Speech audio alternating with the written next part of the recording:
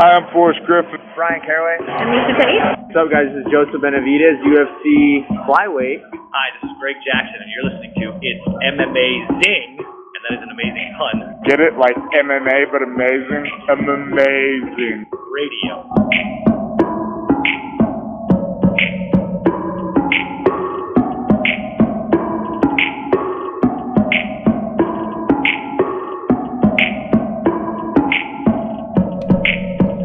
Welcome to It's Amazing Radio.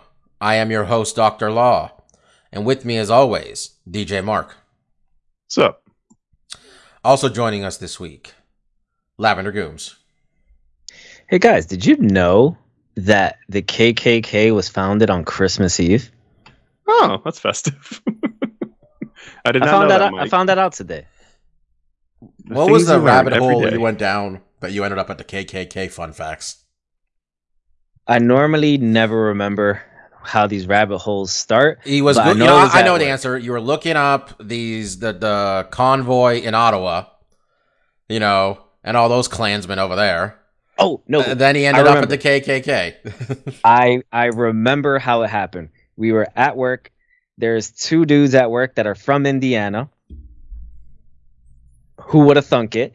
Mm-hmm. Also, an Asian dude and a black dude. And to my knowledge, there's like 5 black people in Indiana and no Asian people. So I'm like, well, what the hell happened here? But they love spouting, little Indiana facts. And the black dude said that Indiana has the longest running active KKK chapter. To which then I asked, was the KKK chapter there, founded there? Indiana doesn't seem like the type, Ku Klux Klan would be founded, probably needs to be in a state with a bit more cachet. And sure enough, I went on Google on a work computer, no less. So that was probably a mistake. And Googled where was the KKK founded. And I saw it was founded in Tennessee. That makes way more sense. That one I knew. On December 24th. Didn't know that. So there you go. For those of you Latinos who love Noche Buena, I've just ruined it for you. Well, it's a holiday that brings people together. I like when Mike brings the conversation to a grinding halt with some controversial shit. Look, I love throwing a nice Mike, you want to tell us more about vaccines maybe a little bit? What else you got for us? Oh, actually, on the vaccine. That was not a serious comment. Guys, I saw that Fauci said that the booster, no good after like 3-4 months. Okay, you clearly only saw the headline. It's still good. It's just not as good after 3-4 months. Who wants something that's not as good? All right, maybe that's what you like, Bobby. I like my vaccines. I get milk, Mike. In 3 months, right? It's not as good. It's not as good. Yeah, but it still no shit. It's not as good. Mark, not everything's the worst example possible.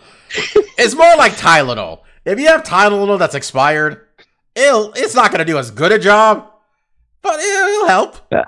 I like Mark's example because in Mark's example, Bobby opens up his fridge after 3 months. He sees that whole milk with chunks in it. He's like, it's not as good, but I'll drink it. Why am I having chunky milk in this story? I don't know. that's the image that popped in his head. I mean, it's been in your fridge for 3 months. What do you think that milk is going to look like? Fair enough. All right, ladies and gentlemen, we're going to talk about UFC 271. With Izzy Adesanya successfully defending his championship over Robert Whittaker. Some fun other fights on this main card. See some of the news that came out this week, including our guy Adesanya getting paid, and Dana White refuting his own company's press release when talking about Joe Rogan, which is pretty funny. But let's just get into it. Marcus.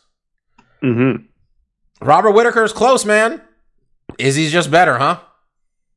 Yeah, I mean, a much better performance from Robert in the second, rematch. But, I mean, ultimately, at the end of the day, we could call it a more tactical fight. It was a less interesting fight, I think, overall. I mean, it was competitive, which made it more in the fact that I was like, counting round by round. I think going into the 5th, it's like a lot of people didn't really know, if it was up for grabs, if Izzy had taken the first 3.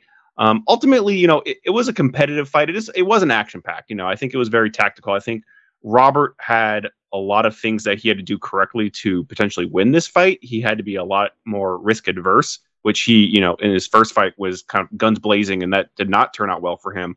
So he really had to pick his shots wisely. He had to find counters. He had to negate that distance with straight punches, utilizing his jab a lot. He utilized his wrestling. He was able to get Izzy down 2-3 times. He got his back one time. Wasn't able to really make much of any of those sequences where he was able to get him down, was not able to hold him down. And then to Izzy's point, which I feel more critical on Izzy's side, because he did win this fight and I thought he won this fight, but it was mostly due off of leg kicks from the outside. We didn't see a lot of the panache. Sorry, Zena's barking in the background. From a guy that we've seen really spectacular performances from, this was very much more of a tactical fight where it was almost point fighting. Robert thought he won. Some people thought he won as well with the takedowns. He landed some of the better strikes.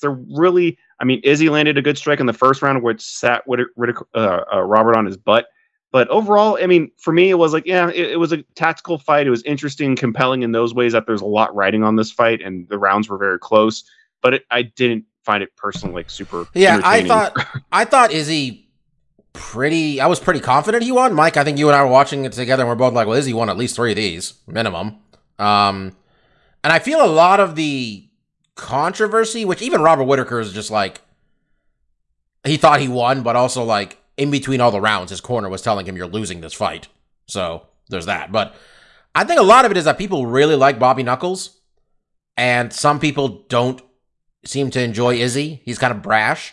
But mostly like that, because I was looking at the media scorecards, and I'm not saying they definitely score fights better than normal people, but they score more fights.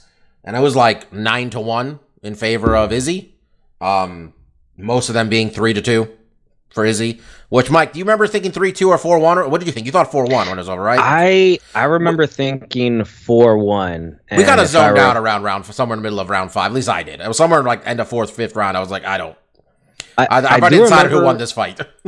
I do remember exclaiming pretty loudly when the scorecards were read that judges were saying it was 3-2. I remember being very emphatic at being 4-1. But I was also like 5 beers in. Yeah, there was that. Part of me wonders, Izzy got paid, apparently a lot. He's now allegedly, if you listen to Conor McGregor, so take that as the biggest grain of salt you possibly could. Izzy's the second highest paid fighter in the UFC, which don't believe that necessarily. Then again, Nate's about to leave, so how much of that bag he secured is dependent on holding on to that belt, Marcus. Yeah, there's that too. I mean, you know the way UFC likes to fuck you over when you're not the champion anymore. So we'll see. Honestly, you kind of expect there's a rematch. The guy who got knocked out in 7 minutes is going to be the one making most of the adjustments, right? And I think Eugene Berriman, Izzy's coach over at City Kickboxing, he was on MMA Hour today, Mike, and he was saying they kind of expected Robert to go for it a bit more. Yeah. I think it looked like they were waiting. Their game plan was heavily on, we're going to wait for Robert to get in, get a little wild, and we're going to put him on his ass. And it seemed like he was, I guess when that didn't work out, Mike, maybe they're more confident, just well, this is what you're giving me. I'm just going to leg kick you and point fight you. Well, yeah. And I mean, it worked out for Izzy, because I thought the only way that Robert could potentially win this fight is not to say that Robert had no chance in this fight, but the only way is that he had to get a little reckless and take some chances. And he stayed pretty conservative throughout the 5 rounds, and that's kind of playing into Izzy's hand. So, I mean, they probably were expecting that, and they were probably happy that with the way it turned out. Fair enough. We're going to talk about who's next for Izzy after this and later on in this, because I think it was a pretty clear number 1 contender given what happened. But Robert Whittaker, Marcus, this isn't quite a Benavidez or John Fitch situation, because the man was the champion, and he was the champion for a couple of fights, a couple of defenses. What do you think? Because this is a man who did fight at 170 pounds also. And we all recognize we assume he's better at 185 because he's the champion. And his loss, I'm looking at his fights at 170. Lost a split to Court McGee and got knocked out by Wonder Boy long time ago. But do you think he thinks about going down? I think because Kamaru's not sitting there with a lot of contenders either. Yeah, I mean, I don't know what his weight cut's like, but I tend not to. I mean, and there's been some examples of the opposite of this. You tend not to go down in weight when you're getting older because it does get harder to kind of lose absolutely the muscle and to make those those hard weight cuts. So I don't know how hard that cut was to 170, but he does find himself in a very tricky position here where he has gotten a shot twice at Izzy and has lost both of them. And I mean, another comparison in the same division would be Rich Franklin and Anderson Silva. Once he lost him twice, it was kind of those fights weren't close. I think Robert is going to be able to skate on this fight being razor close. And he said it after the fight. I was like, look at I'm the guy to beat this guy. I'm going to demolish anyone they put in front of me. So he's definitely shooting for a trilogy fight here, which is hard to get when you've lost twice. Marcus, but not that interrupt definitely you, seems to be his angle. But do you think, and this might be hard for someone like him, and because he seems like such a nice person, how much does he need to play up the fact that he thinks he got robbed to try to rattle up some support? Because he's 0-2 right now. But if it's, 0-1 and then there's another one where half the people don't think he's necessarily lost if, you make enough noise. Do you think he's willing? Do you think he does something? He does that? Because even then, when he was talking about the fight, he was like, look, I don't want to take anything away from Izzy. Respect his skills greatly. He won the fight. He literally won the fight. But I thought I'd done enough. Do you think he's someone who would we'll go out there and say I got robbed. I got robbed. I'll do this. Make enough noise that would probably helps his cause. If he wants to get another shot at it. I mean, I would be a little surprised. That would seem vastly outside of his character. I don't think it's a horrible idea, but I would imagine, from the very little I know of him, which, I've seen a few interviews here and there, I would imagine he's the type of guy who's going to speak louder in his next performance, in his next performances. I think if he's really interested in getting another title shot, he needs to kill these contenders. So there is really no argument. If he goes out and I don't know who's going to be his next opponent, who's kind of at 85, did he ever fight Paulo Costa? Did he fight Marvin?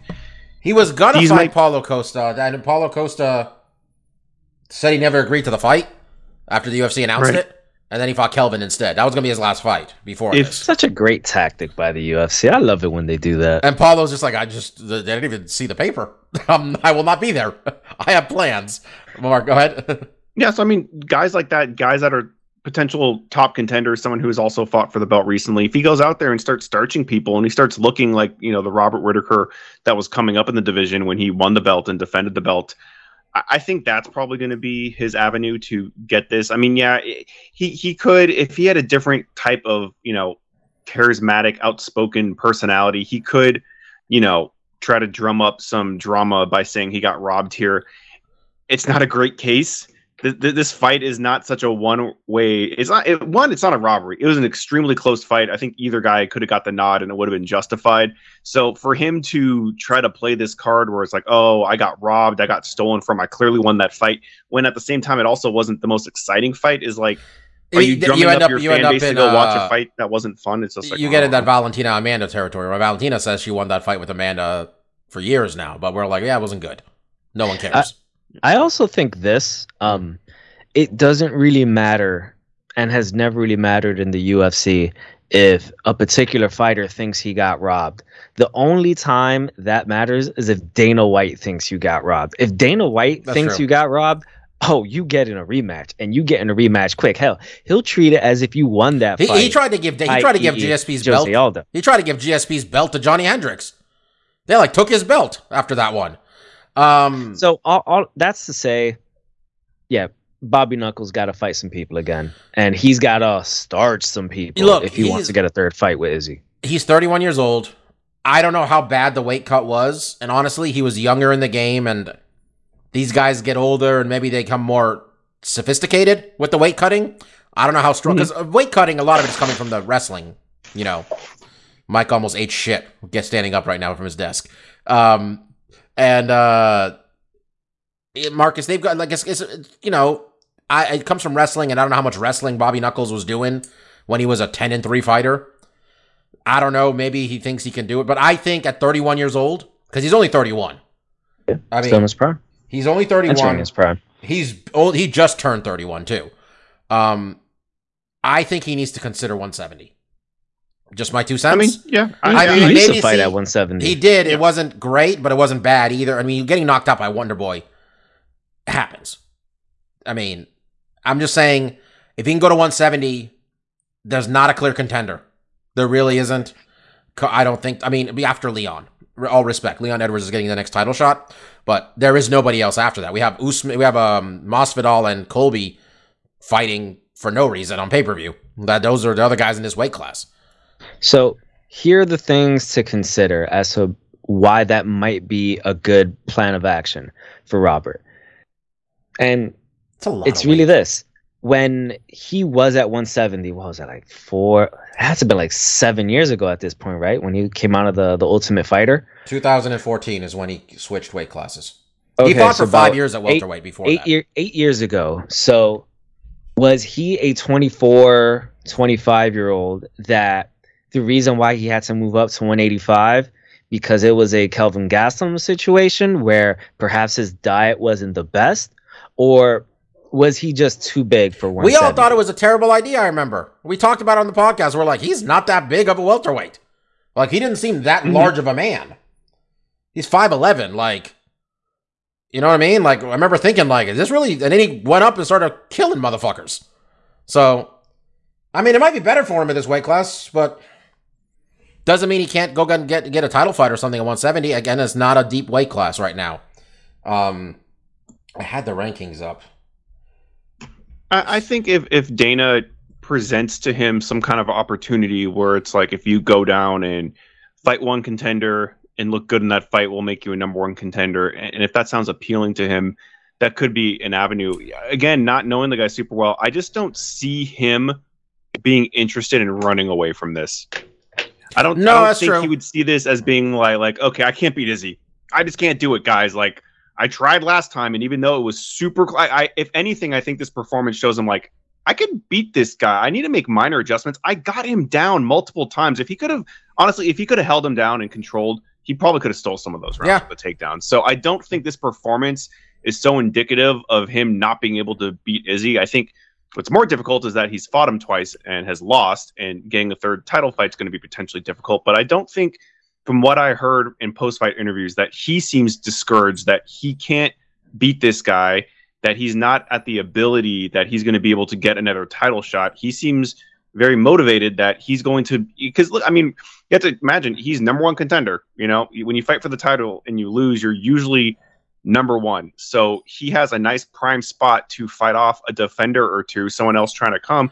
If he can do that, he's going to be in the title picture. You can't deny him because he's going to be at the top of the rankings. I mean, so I think that's probably what he's done. Has anybody ever gotten three? Max was going to be the first one. We're going to get third fight out of it, right? Yeah. I mean, I think it depends on the rest of the field. Obviously, we're going to talk about another contender coming up who I think also deserves it. And it's going to be who else is in that ballpark. But Izzy and Whitaker at this point have kind of beaten a lot of these contenders. Yeah, Izzy's talking about going up to 205 again, which I think you have to maybe defend the belt another couple times if you want to go back up there again, Izzy.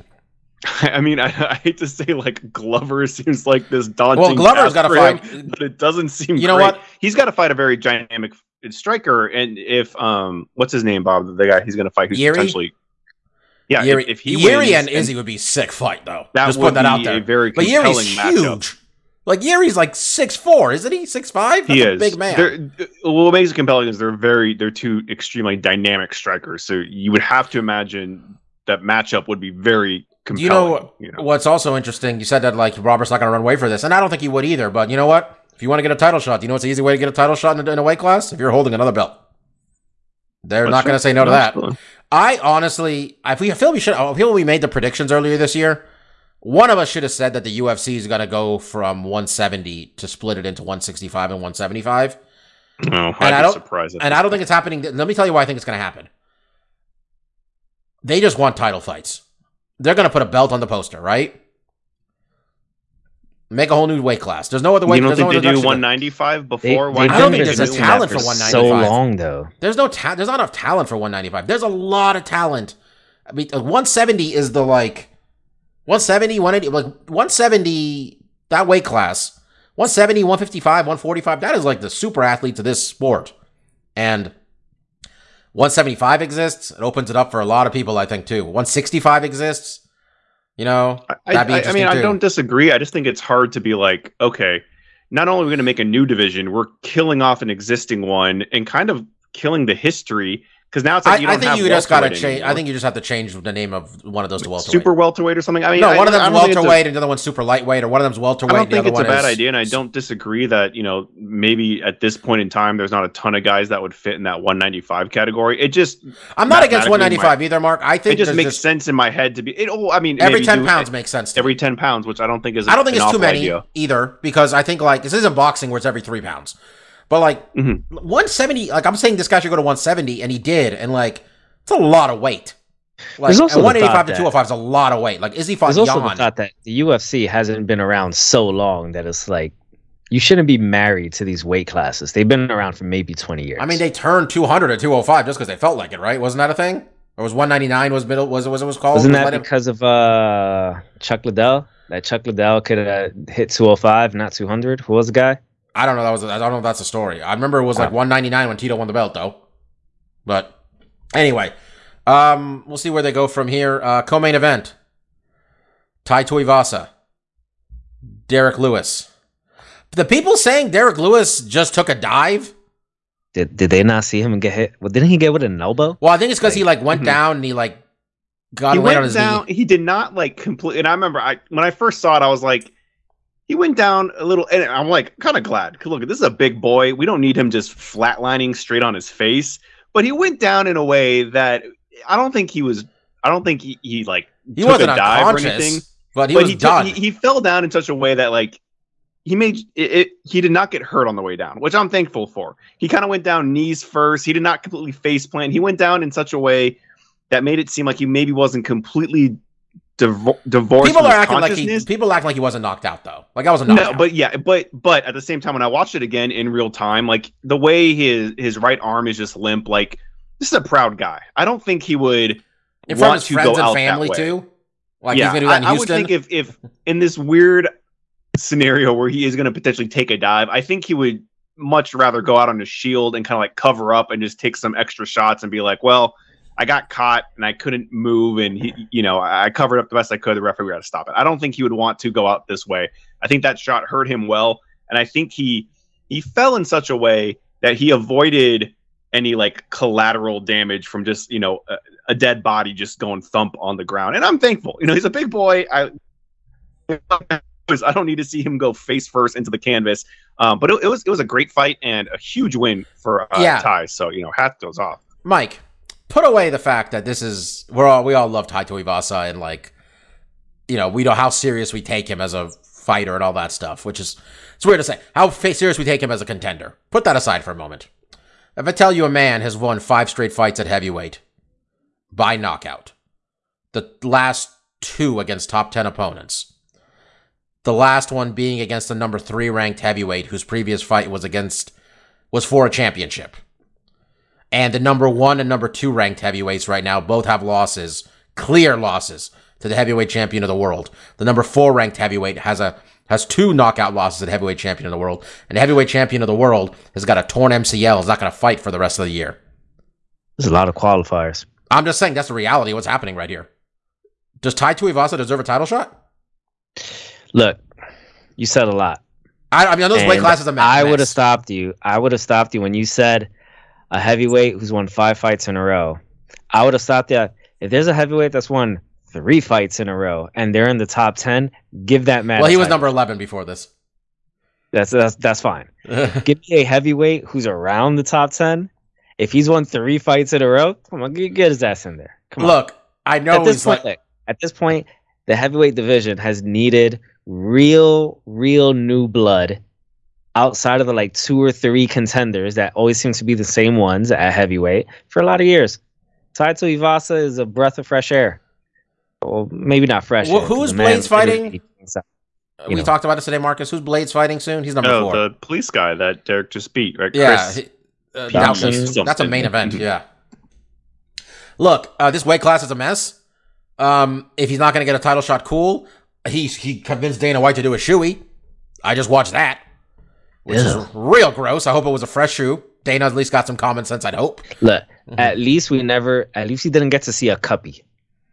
That was real gross. Okay, that's better. Usually the couples have holes in them too, so there's like some logistical problems there. But yeah, that's the issue you see. I like that he had like a sponsored shoey. The first one, one of many. The first one was like sponsored, like the shoey. It was like a specific shoe, and it said. And you know what? I loved that. Yeah, because I saw that and I thought this man needs to be champion because this man knows how to market himself. Someone got in his ear. Ty man.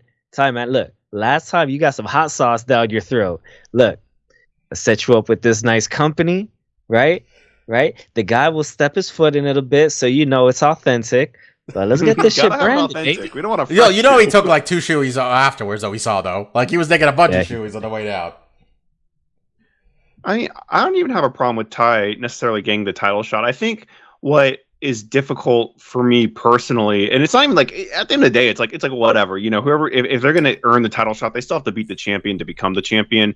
I think it's tough, and this Derek Lewis fell into the same category. It's just when we're getting to champion level, you know, fights, I kind of expect my fighters to be a little more skill based, and I don't want to like take anything away from these guys, but they both fall into a category which is like they're big guys. They hit hard, and I don't want to take stuff away from Derek because he actually showed some new, you know, skills here, and he's shown that he can fight off his back. He can do really good escapes. I've always, dude, he got a trip takedown. Like he got like 3 different like things going on there, man. And seeing that, it was kind of like he's trying to evolve. But I think what's tough is, you know, when I think of champions, I do. Especially in the heavyweight, I like to think of them as being somewhat skilled athletes that really have a craft that they've honed in. And again, I don't want to take away from these guys because they are good fighters. They're fantastic fighters.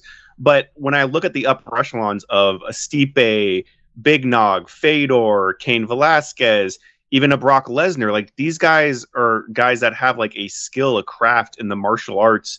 And you know, and again, I don't want to take anything away from these guys but in my head, they're always kind of like big bruisers. These guys carry a heavy punch, but again, when it comes to someone who's a little bit more tactical, who has the ability to negate where the fight's being fought, they tend to beat guys like this.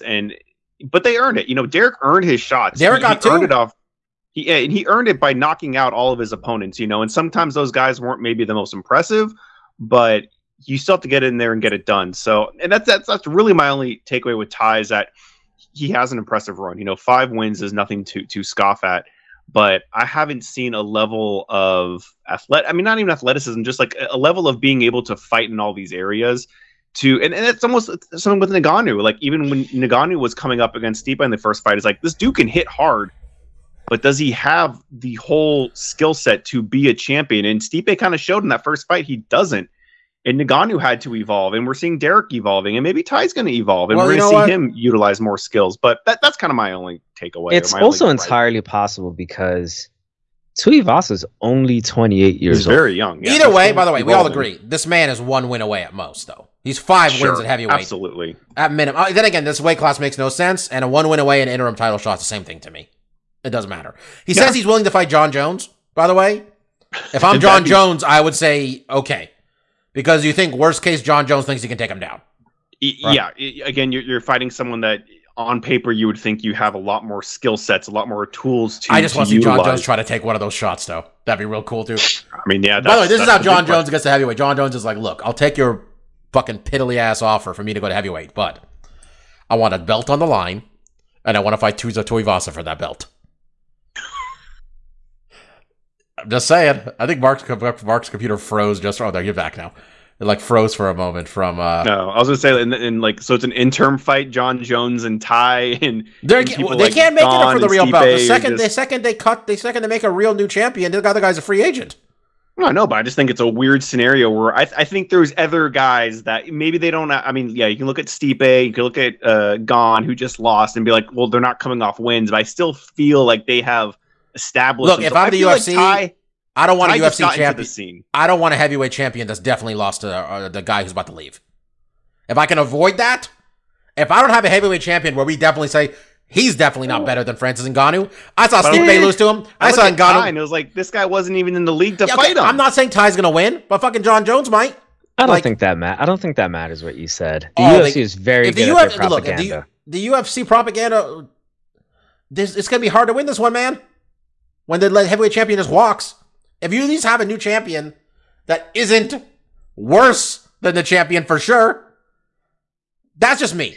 Maybe I'm wrong. You guys think we're gonna book loser number 1 versus loser number 2? Like these are two guys who can't beat the champion. You seem to be forgetting one important factor. No one cares.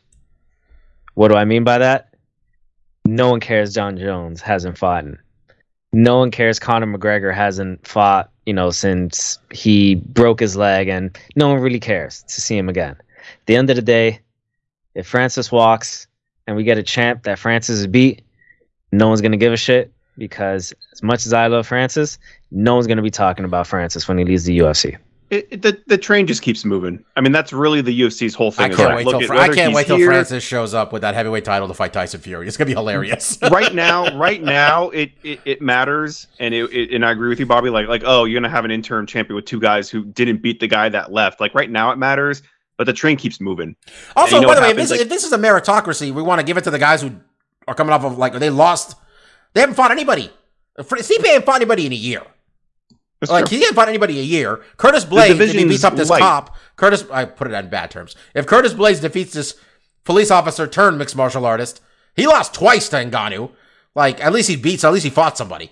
Gon just lost 3 weeks ago. I don't know. I'm just saying, look, the Tai Tuivasa thing isn't me, I get it. He's not the best heavyweight in the world. But at a certain point, you knock 5 people out. And you beat the number 3 guy who just fought for the belt. Let's put it this way. If he just knocked out Gon, would he deserve a title shot? Because Gon's 2. I think he would have more merit on it. It's 1, 2, and 3 right now are Lewis, Gon, and Stipe, right? Stipe didn't beat Gon. Gon didn't beat Stipe. I don't know which one of them beat Derek Lewis. Gon beat Derek Lewis. Gon did. And that's why if Ty beat it's more, it has more merit. It doesn't mean you beat the number 3 guy by knockout after knocking out 4 other people. Yeah, people have gotten title shots off of far less. In my eyes, and at the end of the day, it's I'm not dying on this hill. Give it to Ty. I could really give a fuck. At that point, it's sure, let's see what happens. And who's he going to fight? I mean, that's the bigger question: is is he fighting Francis? But in my eyes, it's this guy was ranked 11. He has had some good wins here, but he beat Greg Hardy. These aren't the guys that are upper level. In my eyes, Ty just got to the dance. He's in top 10 now, baby. And at heavyweight, he wins 1 more. No question anymore. There's no question. He beats Stipe, Gon, Alexi, any of these guys that I've kind of established, especially these guys that I feel, like I said, my hiccup is I want to see him fight someone who's really skilled. Someone that can fight on the outside, like Alexi or Gon. And he beats that guy? You mean Alexander, right? Sorry, yeah, Alexander. Because Alexi's the guy with the standing, with all the chokes, the old guy. That's Alexi. Okay, yeah, not old Russian grappler. But we're talking about Volkov. That's my thing. Is if he can beat someone that I think is a skilled martial artist who can fight on the outside, who's tactical, who can, because what I saw here is he took the fucking crown off dude who can fucking slug, and I'm super impressed with that. I really am. Derek Lewis has the most knockouts in UFC history in heavyweight. I mean, this is something that was earned, and he knocked that guy out. Yeah, and I didn't think he was going to be able to do it in a fight against 2, guys that are going in a firefight. I'm gonna pick Derek Lewis pretty much every day. Sometimes it's a huge win, Mark. Sometimes the pro wrestling rules of you can't knock out a Samoan sometimes come into play, man.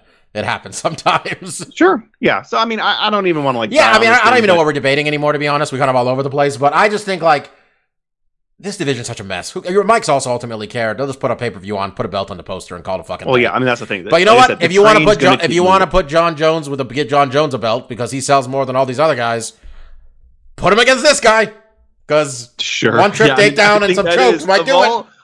Of all the chess moves they make, if it's an interim belt with Tai Tuivasa and John Jones, I'm gonna be I'm here for it. But you know what? At least you know what?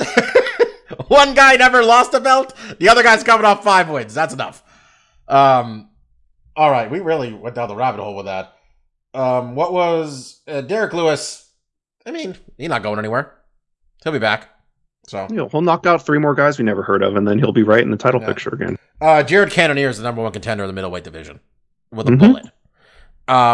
Remember, like last week, we were talking about Sean Strickland's performance, and we're like, "Hey, that's not the kind of performance you do to like, you know, like you think you're gonna like secure yourself a title shot, or you want to leapfrog the guys in the fight next week on pay-per-view."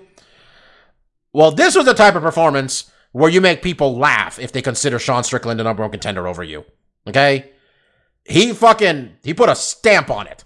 And then he started talking about, I turned blonde Brunson into blood Bronson and all sorts of wild shit. Okay? And then he pointed right at Dana White and said, I want that title shot. And Dana White said, yeah, you're that, okay? I understand. You're the number 1 contender. The champion said it too.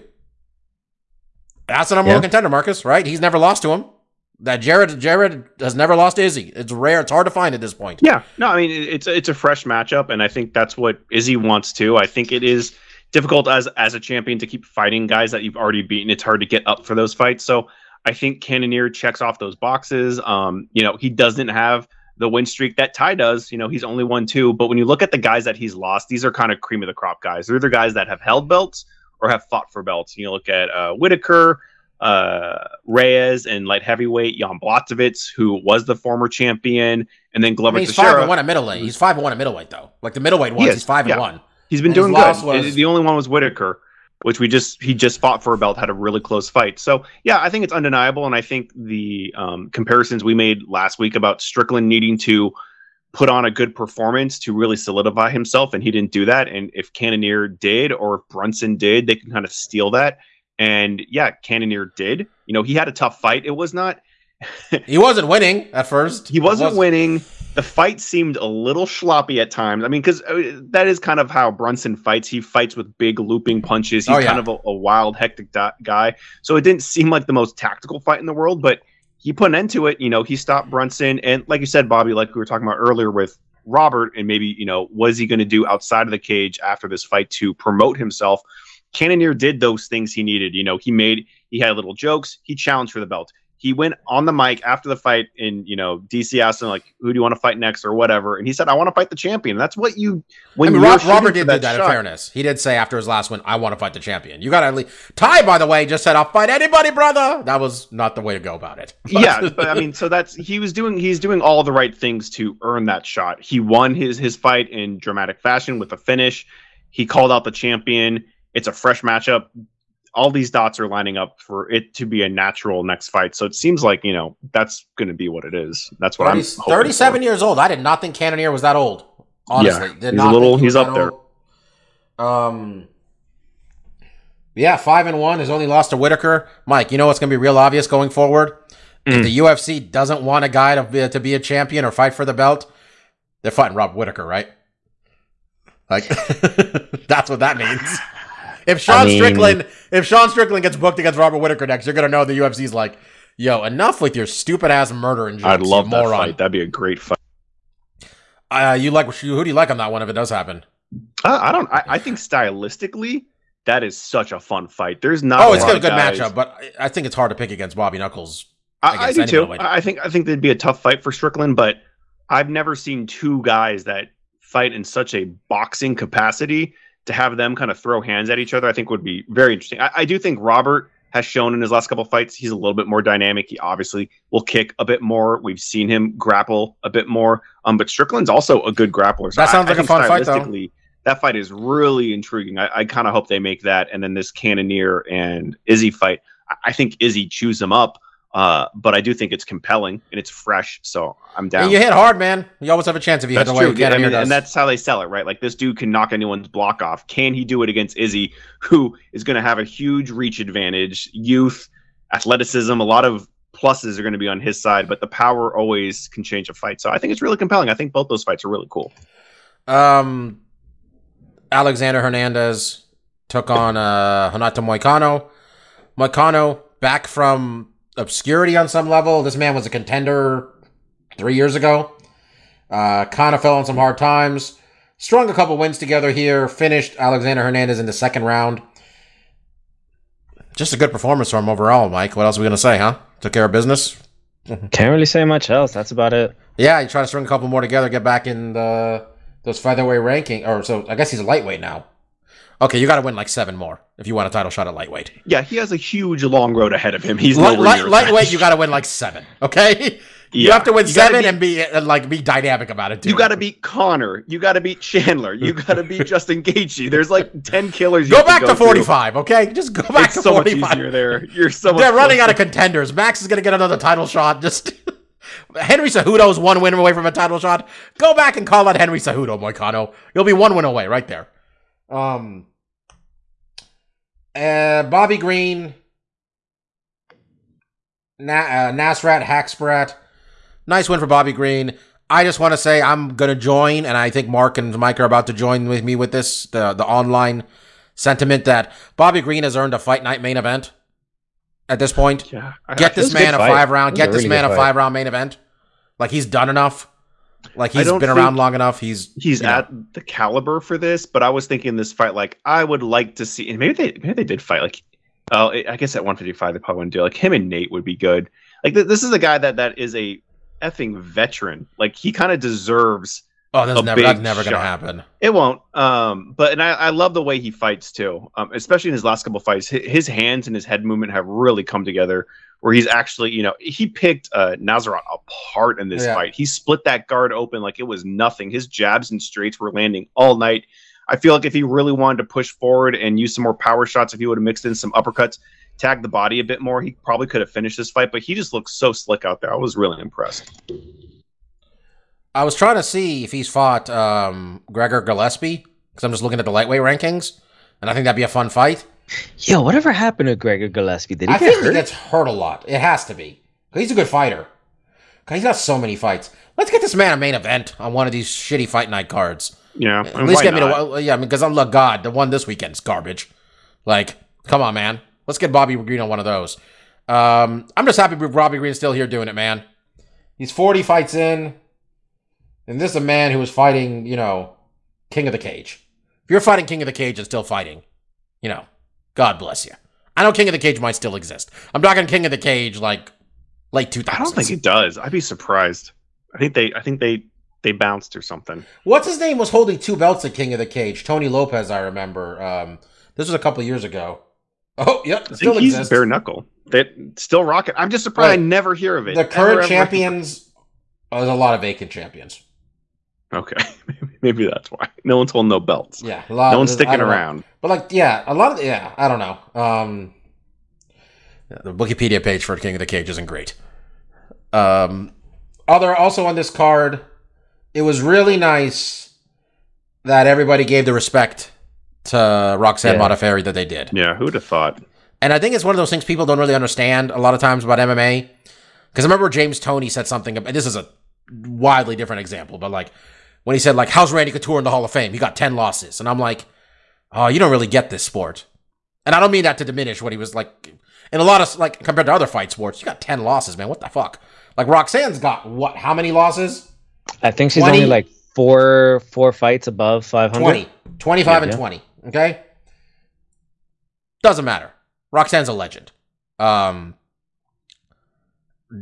Izzy said it really well. He talked about her, how she's just like a delight in this fight game. And there's so many shitty people in MMA and in fight sports in general. And she's honestly just comes off as a very good person. And the judge who scored it for her probably shouldn't score fights anymore. And apparently it was only his second fight he worked in 10 years. Shouldn't be allowed to work UFC events if you're fighting, judging that. I mean, she got tooled. That was not close. I like Roxanne just as much as everyone else on this podcast, but you were smoking some great ganja if you thought she won that fight. Yeah, she didn't. It wasn't even close. Perhaps you could give her one round if you want to say, well, it was in the second round when she got that takedown real late. Yeah. If you wanted to just be like really simplistic and give that round to her, sure. Yeah, so, but she, sounds like she's engaged, she said, and she'll get married and, live her life. And I guess she, whatever character she cosplayed as, wasn't familiar with it, but you said it was something like that character. Once they've given up all their power, they gave it to the next. It must have been All Might, right, Mike? I didn't. Was it All Might? Now I gotta look. That sounds like. But that was basically what she was saying. Like sounds she's like, I like that character because after they were done, they gave it to the next generation. And Oh, you yeah, can only that's think. I mean, look, the time I was in Kansas City and randomly saw Roxanne Modafferi in the Mike King confirmation. Who was it? All Might. Yep, Toshinori Yagi. When I saw randomly Roxanne Modafferi when I was in a Kansas City airport, just in the little coffee shop there, she was so nice, just the nicest person. Man, just wish her all the best, and I'm glad she had her moment, and the crowd gave her all that respect. That was nice to see, Mark.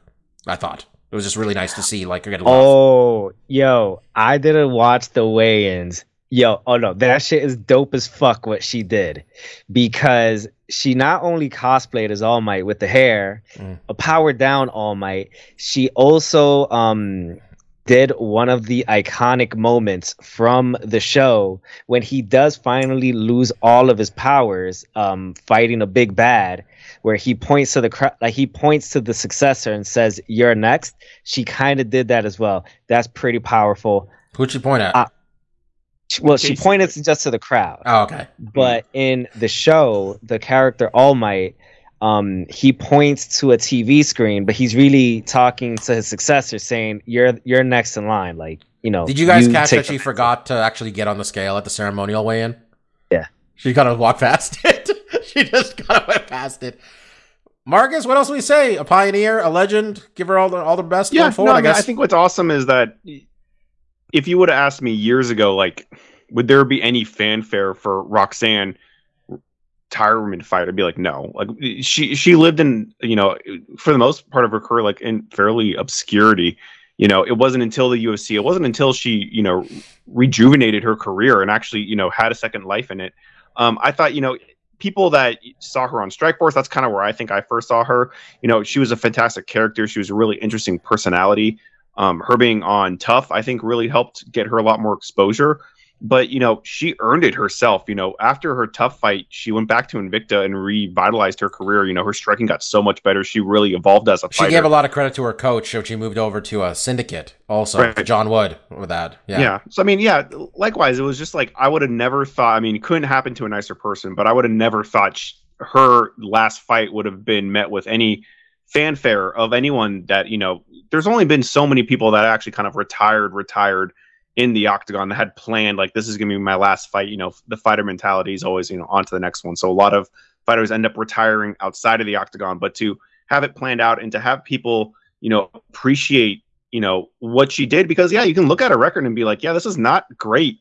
She barely broke 500, but sometimes in the fight game, it's more about what you show in the octagon than just what your record says for you, which, I think does go back to the, kind of the roots of Japanese MMA, and you look at guys like Matsui and Akira Shoji, it wasn't about them getting W's. It's about, like, they went in there and they went for it, and Roxanne was definitely a person, for a lot of her fights, she did not have the skills she needed to be competitive, but it didn't matter to her. She still went out there and gave it her all and tried to win those fights.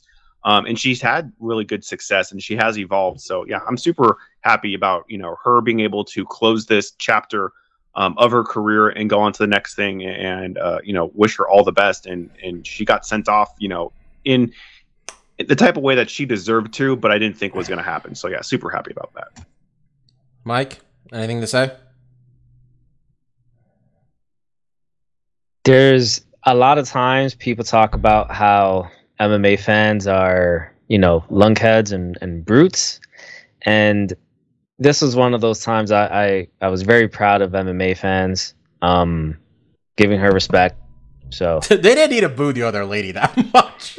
That was funny. But then she went full Al. She went Al like quit on them though. That was funny. That was the best of MMA fans on both spectrums because I love that they booed her because you don't pee into the wind and you don't swim against the current. All right. And that chick tried to do both like at the same time. All right. So that was great. That was great off the top. Like, yes, boo her ass. That was great. And then the respect they just showed to Roxanne, You always got to respect someone who fights doing something, especially when for the majority of their career, it's obscure. You're getting paid shit money to do it. So, props to Roxanne. I'll miss seeing her win a fight, then lose a fight, then win a fight, then lose a fight, then win two, and go on and go on. Maybe win two. Okay. That's it for UFC 271. Next pay-per-view the UFC is sending out there is UFC 272 on March 5th. Which I'll probably be watching Batman while this one's happening. In Vegas, headlined by Colby Covington, Jorge Masvidal, co-main event of Rafael Fiziev and Rafael Dos Anjos, the Battle of the Rafaels, which got moved off the card this weekend because Rafael Fiziev couldn't get his visa sorted out in time. So they're going to fight 5 rounds. It's a real weird fucking card when you think about it. Like, it's going to have 2 non-title fights that are 5 rounds. Just that second one, no one even cares about. I mean, it's a good fight, Rafael Fiziev and Dos Anjos, but anyway. Some news. We missed this a couple weeks ago, and by we, I mean, it was my fault. Mike told me about it. Mark, guess who got to go on the Ellen show? Oh, yeah. Wasn't it? It was Nunes, but wasn't it also who beat her? It was not Nunes, but it was she was Juliana Pena. She was on the show. Oh, Pena. Sorry. Yes, of course. Juliana Pena got invited to the show, not Amanda Nunes. I feel you have it all wrong, Bobby. You have it all wrong. Amanda Nunes was on the show. However, the part of Amanda Nunes that was on the show was her getting knocked out by Juliana Pena. I look. So she did make it onto Ellen. I'm not saying the UFC definitely listened to our podcast, but I am. Actually, I am. I'm saying exactly that. Well, okay? Then they kind of fucked it up. They did it way too late. I feel they specifically Ellen lost all her juice now, right? Like, people don't like Ellen. I feel we got mocked. This is all revenge for the time where I was ripping on the UFC podcast and we were blocked by the UFC for like 10 minutes, I swear. But look, jokes aside, what the fuck? Well, I think it is really fun because I have to imagine, I'm not sure. Maybe it was Ellen wasn't even there. It was guest host Mario Lopez. Oh, and he's a big MMA fan, so that might be part of it. I have to assume UFC had some making in having this happen. I just think it's weird that, especially with the other news of Joe Rogan not showing up and then Dana, going against the grain of what the company said, is like they are embracing their controversial characters. Like Pena just got off to Joe Rogan saying that I don't believe in COVID and the vaccine, and they're you know what? She made Joe Rogan say, "Whoa." Yeah, she made Joe Rogan be like, "Oh man, maybe my show is harming society in some way by having all these lunatics on and spouting nonsense, and people believe it. And now I have a guest that is proof positive of that happening." But I like the UFC brass being like, you know what? We need to get her on more cameras, baby. Let's get her in some. Let's get a mic in front of this woman. TV. Yeah. Yeah. And then the Joe Rogan stuff is like, I guess Joe is in a little bit of heat about some of his jokes previously, and the UFC isn't like, they're not like, we want to distance ourselves from Joe because he said some controversial stuff. Maybe we don't want to be associated. They're like, no. We absolutely want him to come on and say whatever nonsense he wants to say. Okay, let's get into the Joe Rogan stuff. Okay. Yeah, I think it's big because Joe Rogan. This is gonna sound weird, so I'm gonna try to word it carefully. The N-word stuff with Joe Rogan, that's not the major problem, in my opinion. He shouldn't say that, obviously, even in a joking manner. Okay, and the Planet of the Apes bit, not great. Okay, that wasn't good. No, not good. Okay, I don't necessarily think Joe Rogan is a racist, but then again, I don't know Joe Rogan. Izzy Adesanya gave a pretty firm defense of Joe Rogan not being a racist. But I feel the topic switching from is Joe Rogan pumping out bullshit misinformation that is damaging society, that transitioning to is Joe Rogan a racist is not helpful. We need to go back. The other part is more relevant, whether he's damaging society. You're correct, but the problem is that the original argument was more nuanced. There's a lot more areas of gray. What's very simple is just to say Joe Rogan is a racist. Look, I know when people complain about cancel culture and all this shit, but it did feel like this one was like, well, gotta get rid of this Joe Rogan motherfucker. Him lying isn't enough. What do we got on him? He said the N-word a bunch. Does that help? Okay, it didn't help. He's still around. What the hell? Yeah. Like, it's weird. And the thing with Joe is like we've been very familiar with Joe Rogan for a long time, and we knew about his podcast before it meant anything. And look at it, I had no problem with it. And it's just like it's almost like the Trump thing too. I didn't really care about Trump because when they're irrelevant and it's not a national thing where they have like millions and millions of people listening to their every word and believing everything they're saying, it's like whatever. Joe wants to have a conservative person on that spouts a bunch of nonsense and he doesn't really hold their feet to the fire. Whatever. He's just having a podcast, man. He's just doing his thing. But when it gets to such a level that he's at now, when you're the president or you're the biggest podcast in the world and you're getting millions of dollars and you have millions of viewers, like you kind of get held to a higher standard. And I don't really feel like he's raised himself up to really be that. What I think happened, my 2 cents in this is, and I think that's a fair assessment entirely. So I was listening to this guy's podcast when it was podcast number like 20, when it was just him and Brian Redband just talking about bullshit. And then every third episode, Joey Diaz would talk about all the cocaine he used to snort in the 80s and 90s. It's entertaining as hell. But then Joe started putting on people that are more and more interesting. And then every now and then you get to like, he put some, like I knew who Alex Jones was because I'd heard him on Joe's show. And I'm like, no one's taking this guy seriously. He's an idiot, sure. And then he put on some random like physicist, and he'll put on a random dietitian. And it was people from all over the thing. And then eventually, in the last couple of years, it seemed to lean in a certain direction, the people Joe was having on. And then he kind of embraced that position, I think. Because once you're getting paid that kind of money, presumably he thinks that's what he needed to do to get that kind of money. I feel it was incredibly poorly thought out for him to go and think that like he was going to be able to like have his show owned effectively by Spotify and him be able to say whatever he wants without consequence. Like that's a difference when we talk about someone like Pat McAfee who like has got tons of listeners and getting paid $30-40 million by different brands. He still owns his show. He's getting sponsors and stuff. Joe doesn't own this show anymore, is what it sounds like. No, he does. For $100 million, yeah. They're just sponsoring him. He got an exclusive contract. It's an exclusive contract to be on Spotify. Spotify doesn't own his podcast. And okay, let me word this differently. 3 or 4 years when his deal is up, he still owns the podcast. And he'll get $0. I do remember that from the time when. Does he have any other sponsors? This is it, right? Whatever sponsors are at the front end of his podcast. Okay. Regardless, him thinking he was going to get away with just like... Because Joe Rogan's podcast, the premise has always been, it's Joe Rogan talking some bullshit with his buddies, and then he gets some doctor on, and he tries to talk like that. People thought he was serious. And he doesn't hold anybody... He doesn't second guess anybody on anything. And he'll just say something he heard. The last thing he heard is the thing he's going to say. And now we're here. So go ahead, Mike. Joe Rogan has I would disagree that Joe Rogan thinks he would be able to get away with this. I think, and I say this not as an insult, I think Joe Rogan is simple enough and curious enough that he just thought, I just want to interview a bunch of people. Maybe I've drank too much of the Kool-Aid, but in all of the hours of the Joe Rogan experience that I've watched, he is just a genuinely curious person that, a lot of times it seems like he'll just parrot out what he heard maybe about a week ago, but it never seems like there's any ill intent. I disagree because I think he knows what he's doing more than that. And I don't think it was an accident the show ended up where it was with the type of content it did. And when you have that Milo fuck on all the time and he had him on like once. He didn't have him on. He had Milo on like 10 times, bro. What are you talking about? Once? When? I've only remember seeing one episode where he had Milo. Is it Milo or Milo? I don't know. Whatever. Okay. I know it doesn't matter. Yeah. Him. You got Alex Jones on. You got whatever.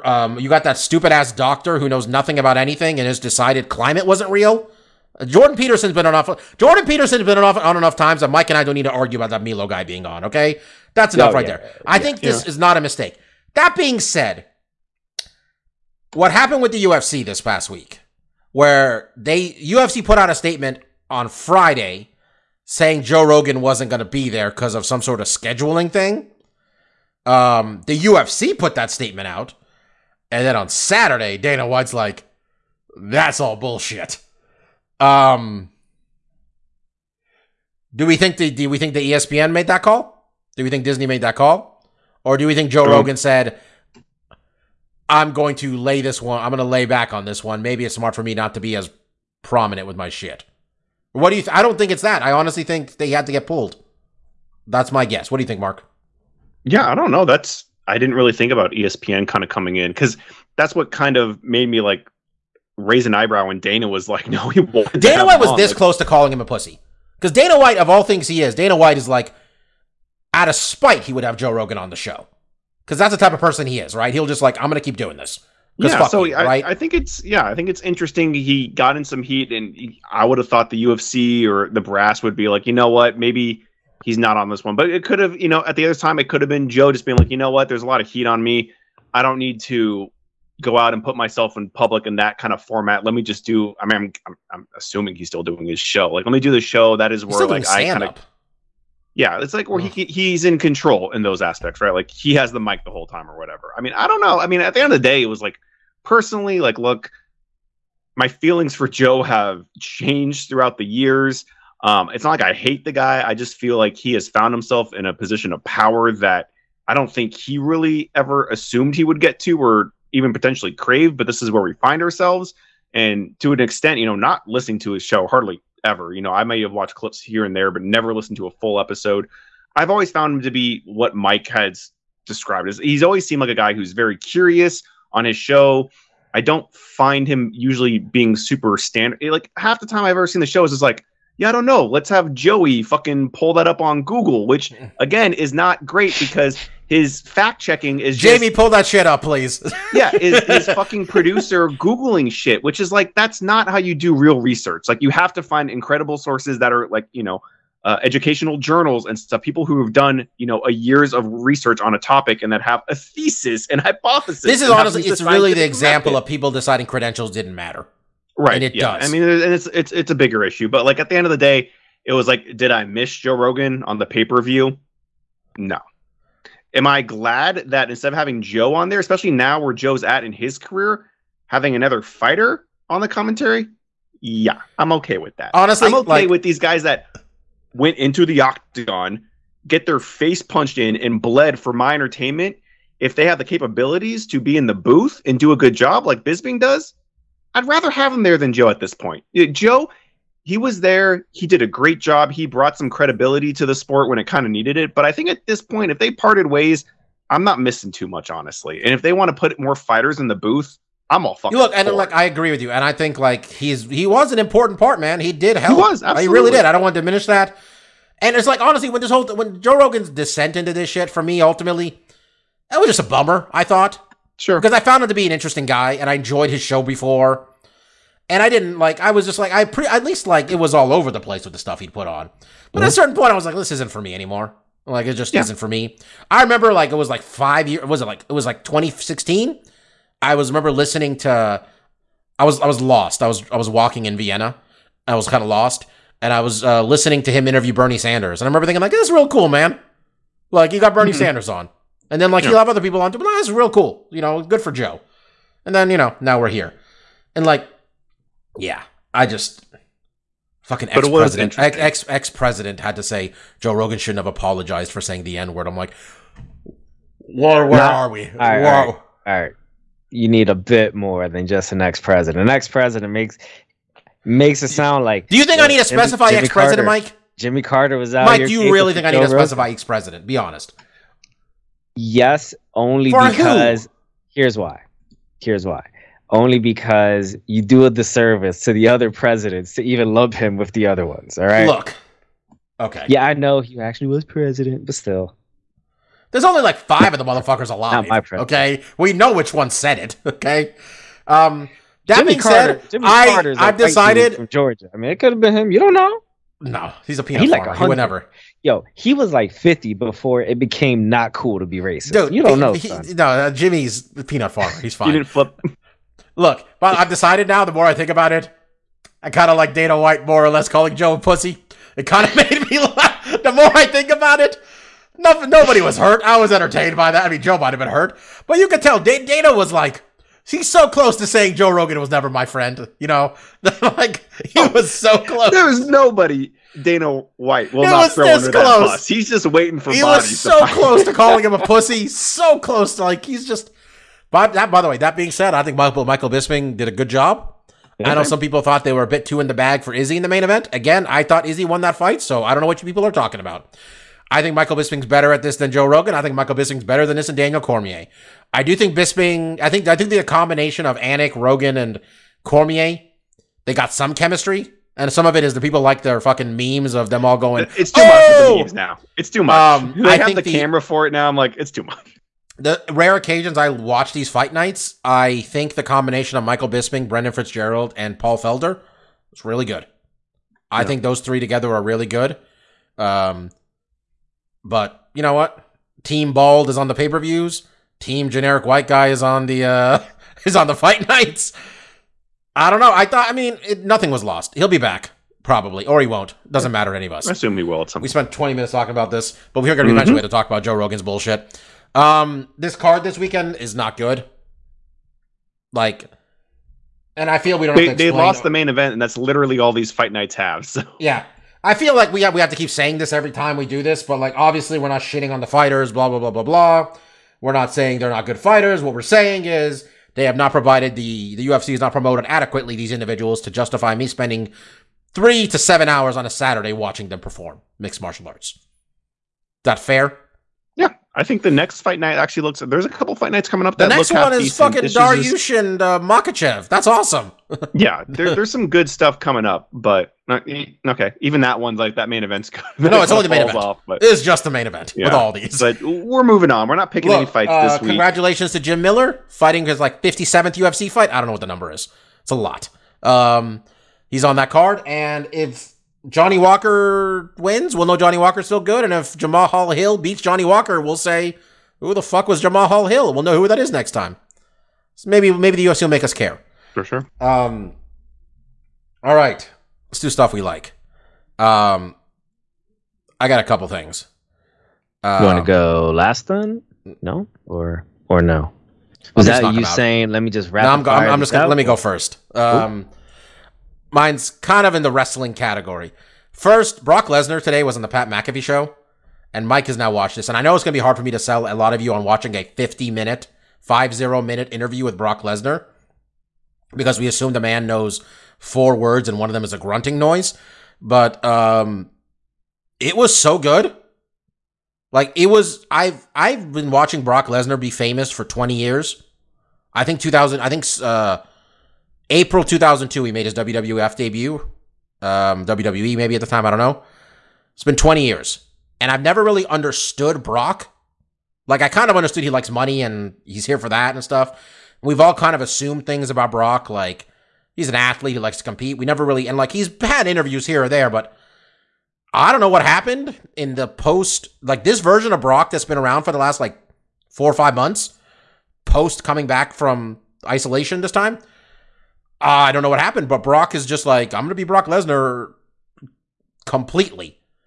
And he's just telling wild stories about like he's talking about his top knot haircut, like his ponytail. And he's like, yeah, my kids dared me if I would go on TV with that. And I said, I'll do it.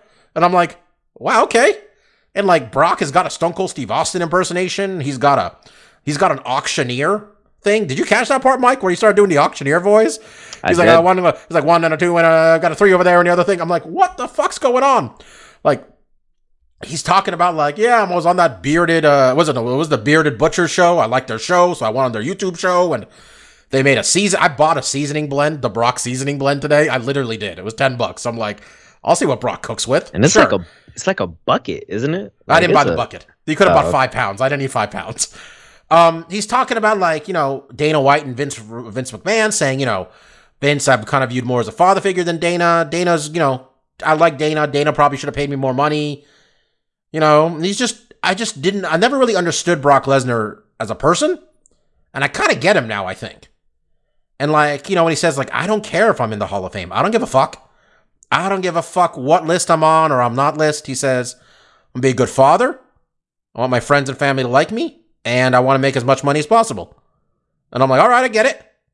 And it was just really fascinating. Like, I really enjoyed it. I was like, it was everything good about that Pat McAfee show, honestly, Mike. That, like, people aren't giving it a lot of, people don't really get that show, I think, because it's getting a lot of attention because of the Aaron Rodgers bullshit. But, like, it's literally like he gets people on his show and they just, like, fucking, like, Pat's got some credibility as an ex-athlete. So, like, these people are willing to talk to him a little bit.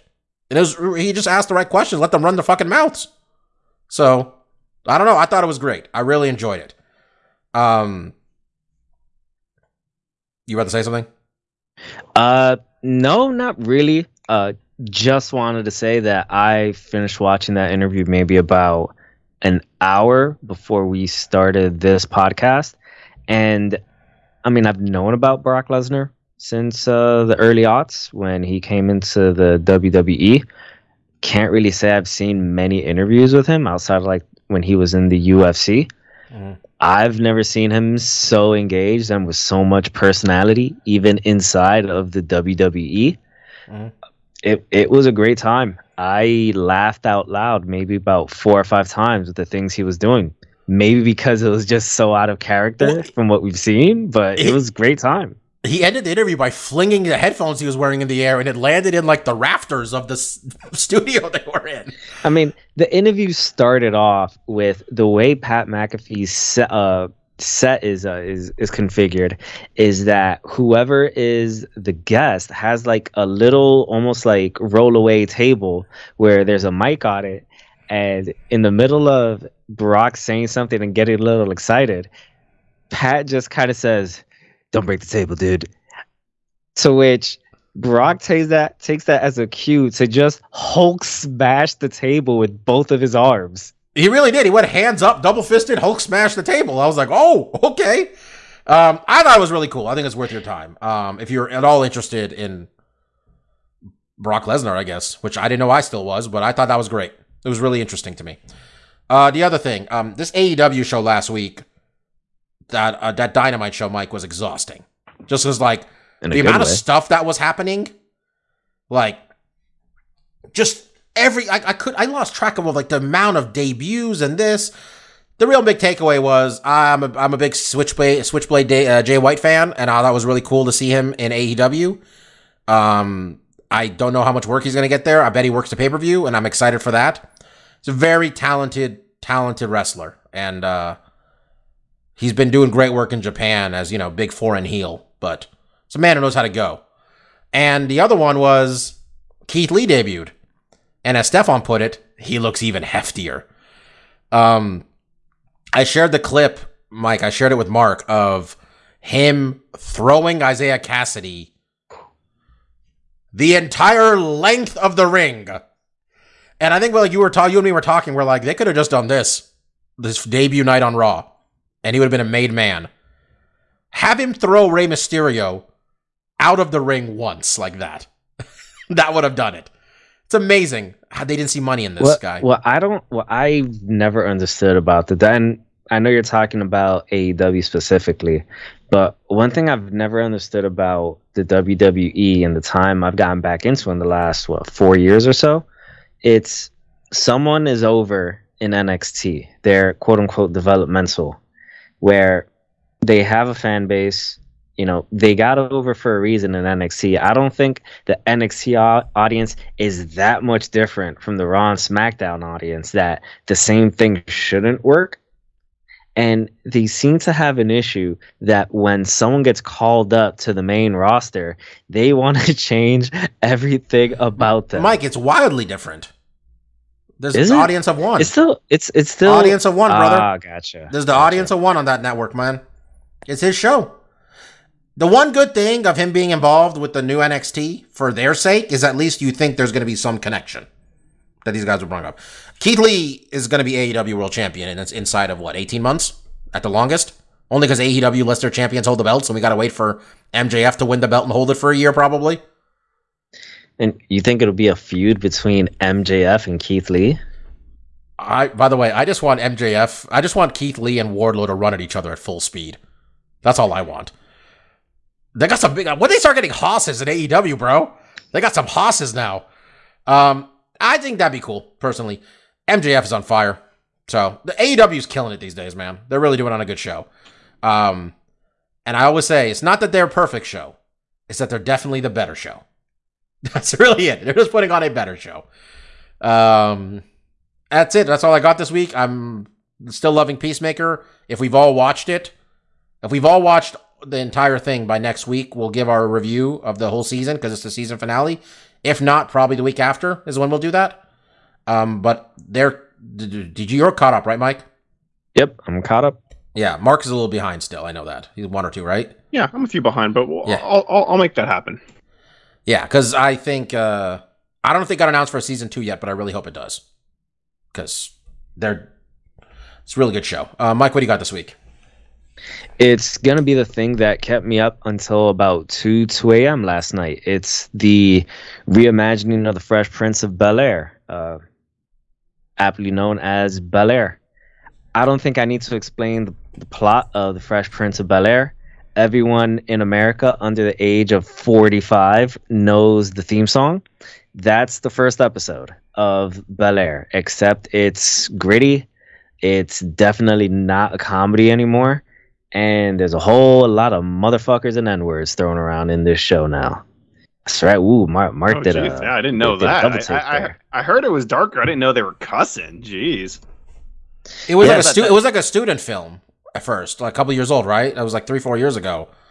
And then Will Smith saw it, I think is how it happened. Yeah, back in 2019, someone made like I don't know if it was a student film or just like one of those like YouTube things where they did a short reimagined trailer of the Fresh Prince of Bel-Air, and Will Smith liked it.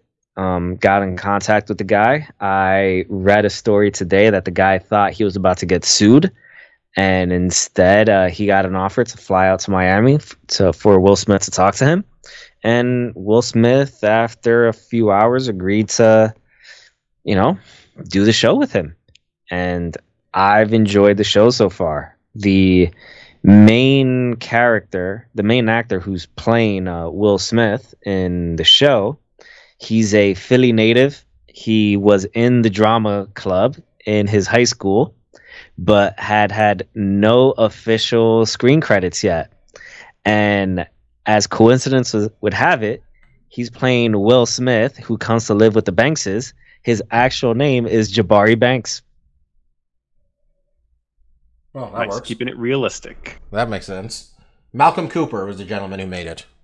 They're calling it a fan film on Wikipedia. I remember seeing this a couple of years ago thinking, oh, it's real cool.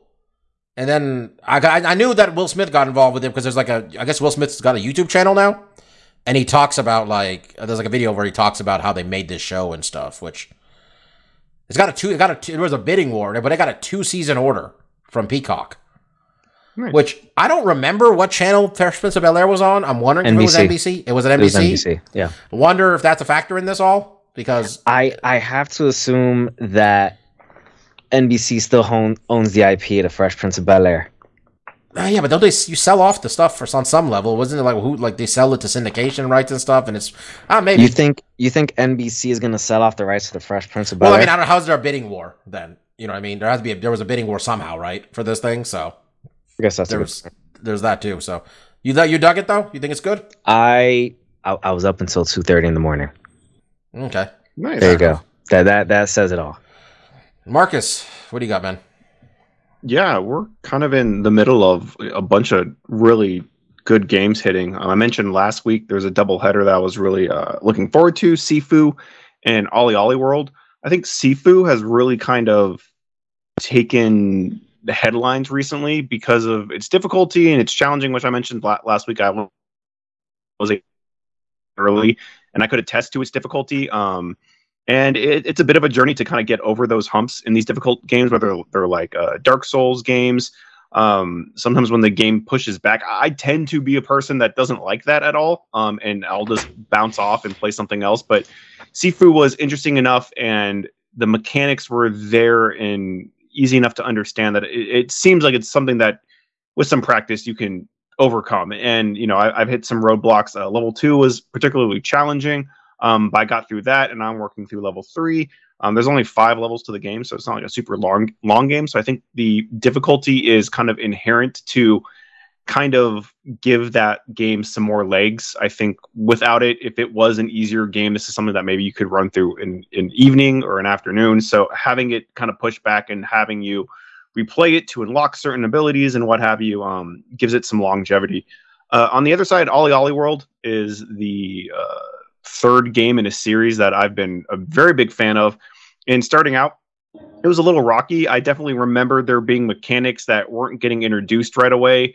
It definitely took me a little bit to get into the flow of that game. But once I did, that game is just so fun. And I think as someone that I enjoyed the Tony Hawk games, but I wasn't particularly great at them. I didn't really seek them out. This scratches that itch because it does kind of streamline a big part of those games, which is basically learning the courses. I mean, in Tony Hawk was basically like, learn the course, figure out where the lines are, figure out how to get like your big multipliers, and just rinse repeat to maximum effect. And Ollie Ollie World is a 2D game where you're basically just going right. And in this game, they actually have the ability where you're actually changing directions to left and right. There's multiple paths. But your set is basically right in front of you. You don't have a lot of options into exactly what you're doing. So kind of taking that away, the exploration and the freedom of that kind of gives you a very concise game where it's like, you're doing this, you have to make this jump, you have to grind this rail to make that next jump. And then linking those together to get multipliers in your score, I think is really fun. The soundtrack's awesome. Like I mentioned last week, the art style they kind of adopted from like Adventure Time, I think works extremely well in making the game visually pop a lot more and make it seem a lot more interesting. So I've been thoroughly enjoying both those games, especially in the last week. Having both those games click has been really fun and interesting and has really kept, me going in both of them. And coming up this week, the sequel to Horizon Zero Dawn is coming out on Friday. I really enjoyed the first game. It came out at a horrible time. It came out like a week before Breath of the Wild.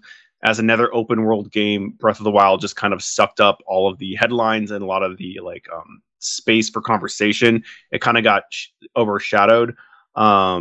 Earlier today on Monday, reviews came out for Forbidden West, and it has done extremely well review wise. Previews came out a few weeks ago, and those were also extremely positive. So I wasn't too surprised when this game reviewed as well as it did. And now that we're getting close to it, I'm getting really excited to actually playing it. It sounds like it's been kind of a polishing of everything they did in the first game. Character models, cinematography, a lot of the things that I kind of felt stilted in the first game, like when you're talking to NPCs just back and forth. Those conversations were interesting in what they were talking about. They weren't necessarily framed or animated in an interesting way. It was a lot of just like talking heads that you would see like in like a Fallout series or Skyrim. But there seems to be a lot more animation activity going on. And from what I heard in the reviews, story is a lot more interesting. The side quests are a lot more varied and rewarding. So it seems across the board that game's looking to shape up really well. So I'm excited to play that. And the weeks coming, the week after that, we have Elden Ring, which is the big new game from Software, who does all the Dark Souls, Sekiro, Bloodborne games, and it's going to be open world, and there's a lot of talk about that. And the week after that, Gran Turismo 7 comes out. So we're kind of in the middle for where I personally, there's a lot of big games coming out that I'm really excited about. So I'm jazzed. Mike, what's up? One thing you skipped over on the Elden Ring thing, it's famous because this little fuckhead George R.R. Martin. Wow, I mixed him up and Lord of the Rings author.